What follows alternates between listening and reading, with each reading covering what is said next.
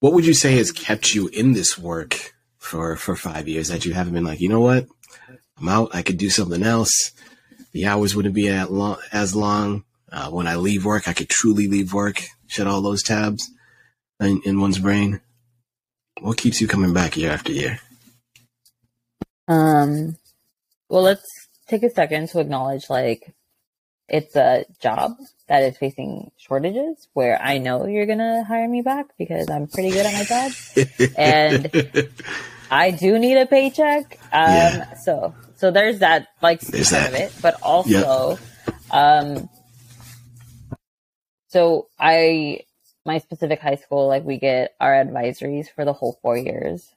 And so to work with one advisory group for 4 years, I think is amazing. And it builds such a close relationship. Yeah. And it's like, I know the parents not personally like that, but like we are close, you know, there is like truly like parent engagement in that sense. And that has brought me back. You know, I mean, there are days where I still go on Indeed and I'm just like, what can I do besides this? But keep it real. I have to. But besides that, it's just like, I want to see what they become. You know, I want to see what they do with themselves, where they end up going. And besides, like, I think, and yes, you love teaching, and you also love learning. I think that has to be part of being an educator.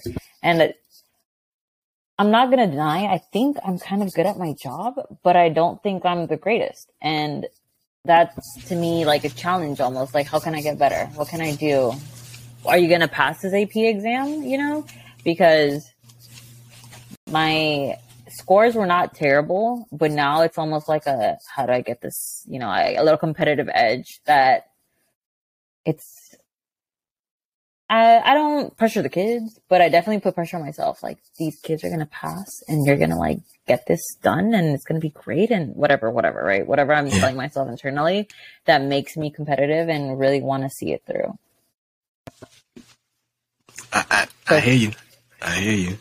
My thing is, I'm hearing you say, like, I'm seeing the long game, that these kiddos, like you mentioned, who you're going to be, they're going to be in your advisory for 4 years.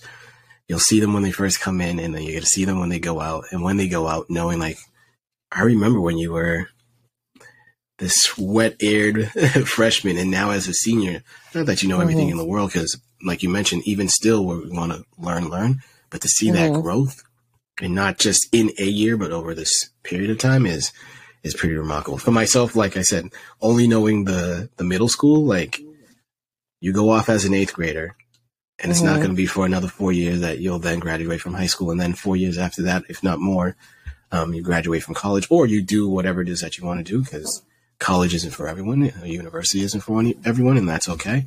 But to know that so-and-so is going to be such and such, or I remember when you were in the 6th grade and you mentioned that you really like to draw, and so you'd like to do your own comic book or do some sort of animation, and then what's your major? You're an art major and you're looking to do this and this. It's like, yeah. How else can I support you? So yeah, I can definitely relate to that.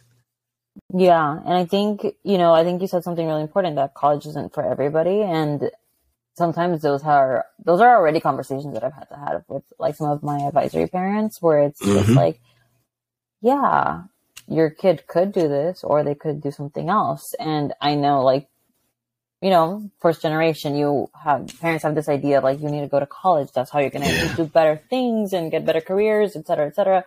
And realistically, in this economy, in this society, it might be very, very true. But sometimes kids want to, like, you know, draw their own path and figure it out, and the road not taken, et cetera, et cetera. So it's just like, let's support them trying to figure that out.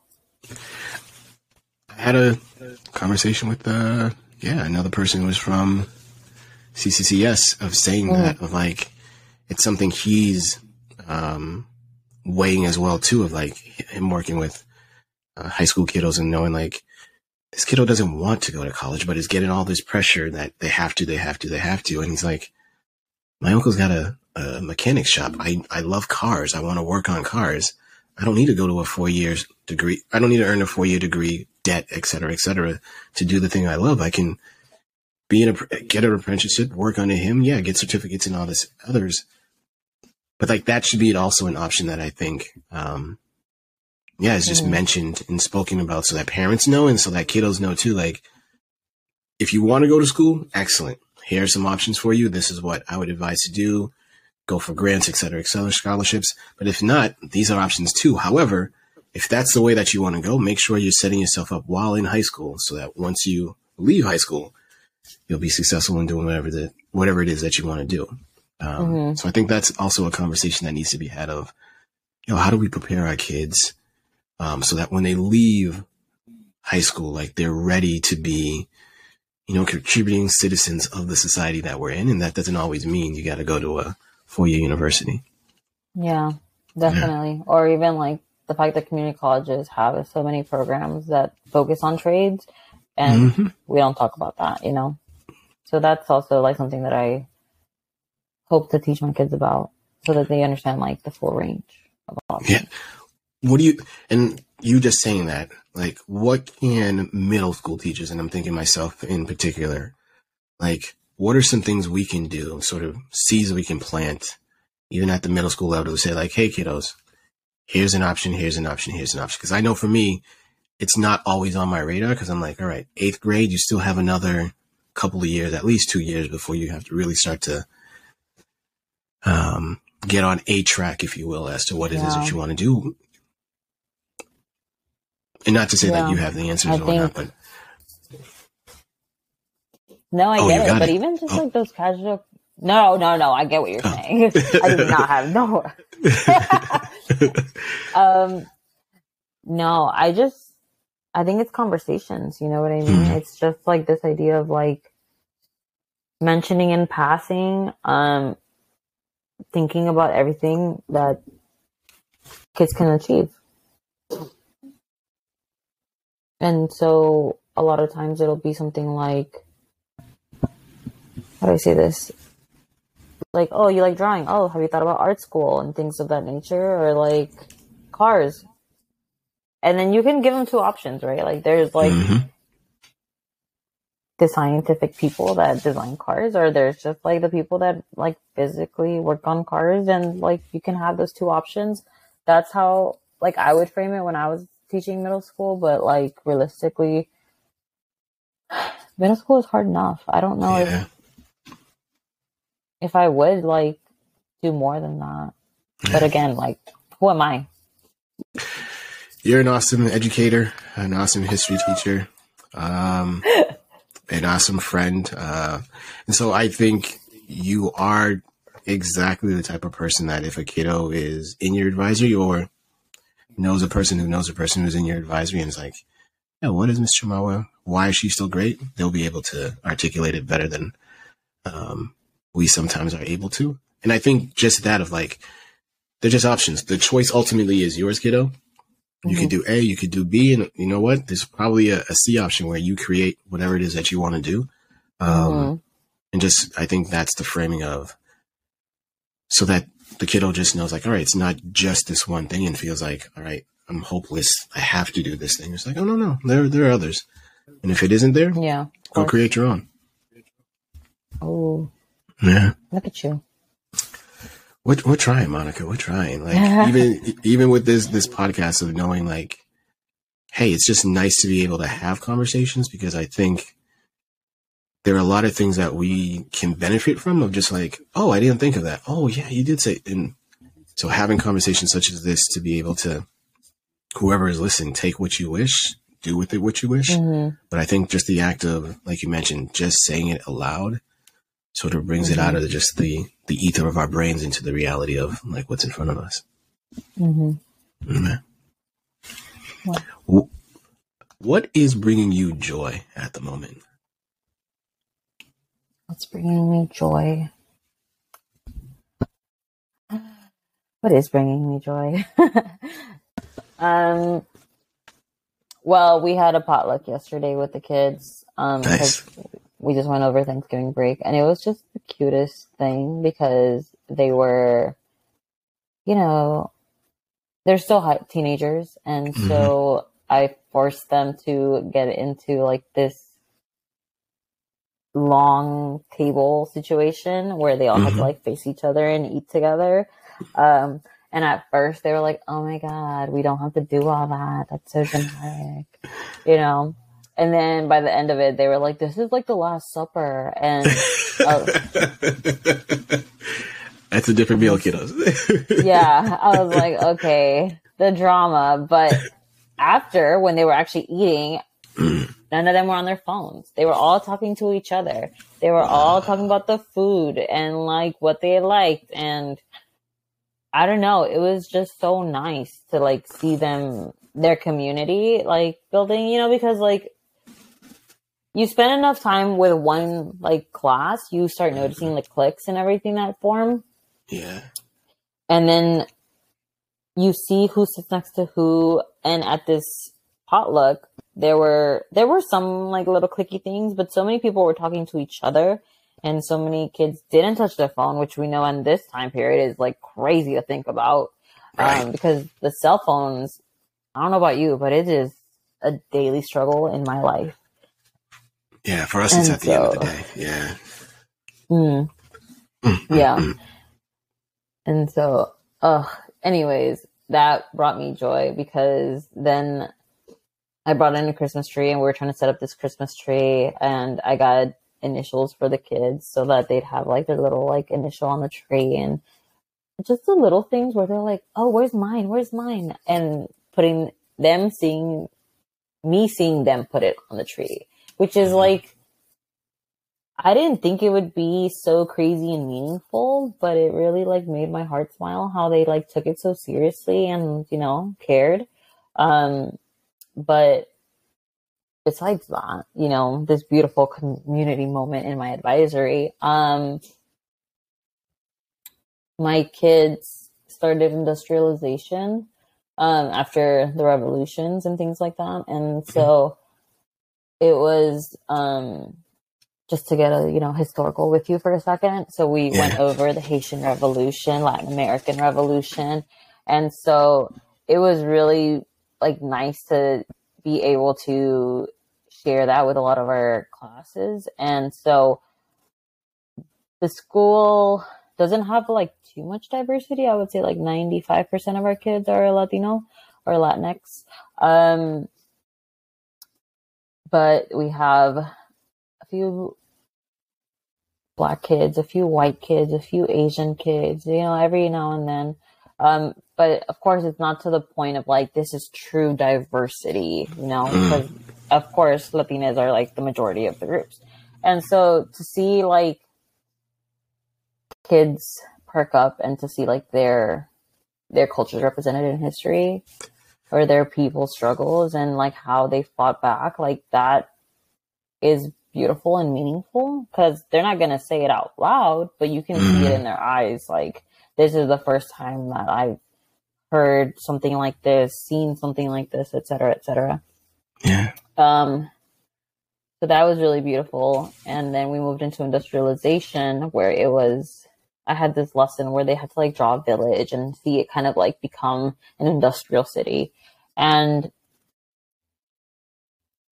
they like talk about the content without even realizing what it's about. You know what I mean? Like, they're just stressed out, like, "Oh my God, I'm running out of space because now I have like 10 new factories and whatever, right?"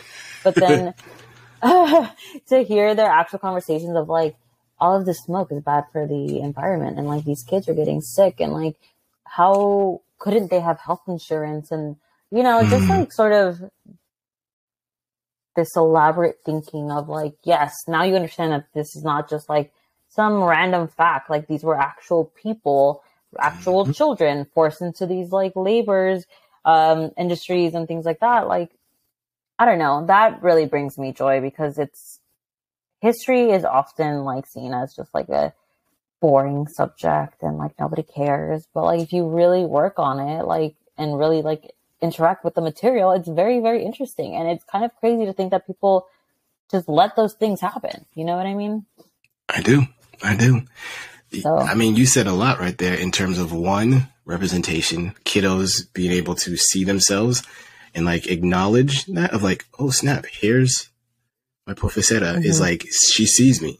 And we're talking about me being the first gen of Haitian folks, like Haitian Revolution. If you're talking about Toussaint Louverture, I'm like, oh yeah, my parents, I know an uncle who's named after so and so. So like it connects. And then two of you mentioned like high school can be cliquey. I mean, school can be cliquey, but being able to sit across from someone, break bread with them, eat, and like, oh, this is what you're into. Oh, you made such and such. Who made for them to see their classmates and not just like this other body that's taking up space is pretty remarkable. And then what you just mentioned too, of just like, food is awesome.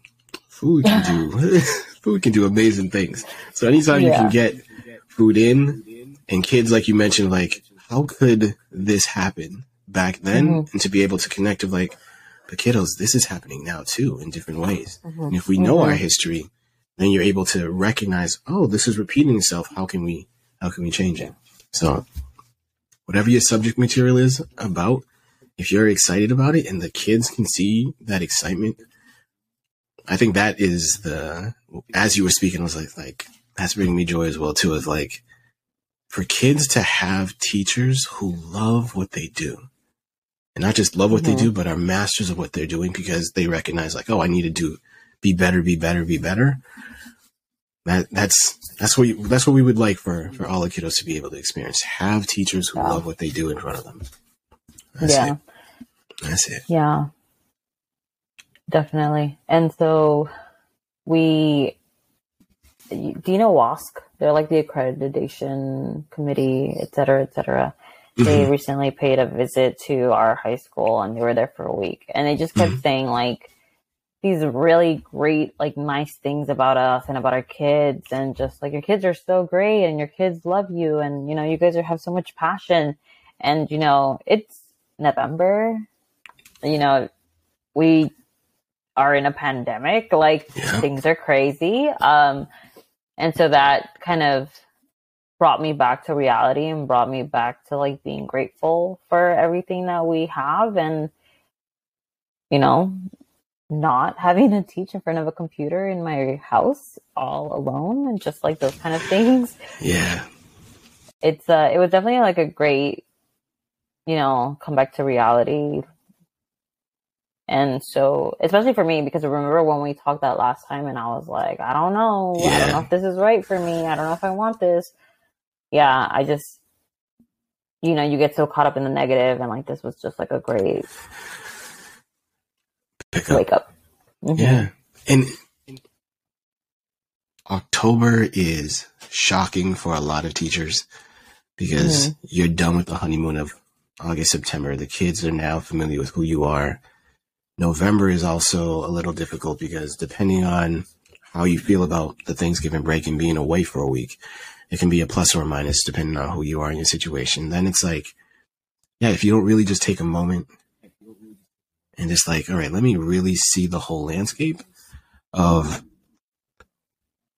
yeah, there are a whole bunch of things that are not so great, but there are moments, if you really see them, that are pretty spectacular. And they don't have to be the ginormous things. It could be the little things of like what you mentioned of like, I just got this kiddo's initial and I'm putting it on it's just so that they know that I know and I see them, but that can be sufficient enough that that's the thing that makes that kiddo or helps that kiddo turn a corner in your class, and where it's like, now that I know that Ms. Chamagua sees me, I guess I'll listen.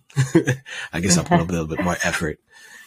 I may have been scoring 70s, but now all of a sudden I'm scoring mid 80s, and she's like, keep it going, word. So yeah, all these little things can just add up to a great tipping point where yeah, you see the fruits of all your labors come to be bared. So that's pretty dope. Awesome. Well, you were dropping gems today, Monica, and I appreciate it. I think now you may not recognize it. I'm sure there's someone who's going to hear this and be like, yeah, also as a first gen, I experienced that. Mexican American, experienced that. I, know what it's like to maybe change. I was in middle school, now maybe in high school, maybe I was in elementary and moved up to, but all these things that prepare you for whatever you are about to come into.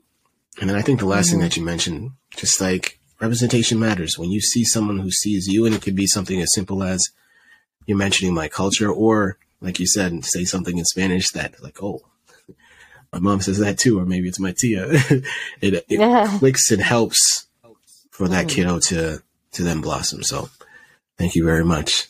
Thank you very much. I appreciate this conversation. Thank you. I was so nervous. Oh my God. But this was great. This was so great. This is just two folks who are chopping it up. So to anyone who's listening to this, I'm Mr. Pierre. She's Miss Chamagua. This has been another episode of the Chronicles of Mr. We thank you very much for listening in. And we out.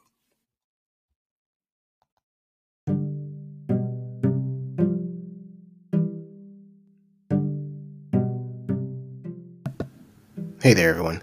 And thank you for listening to this episode of the Chronicles of Mr.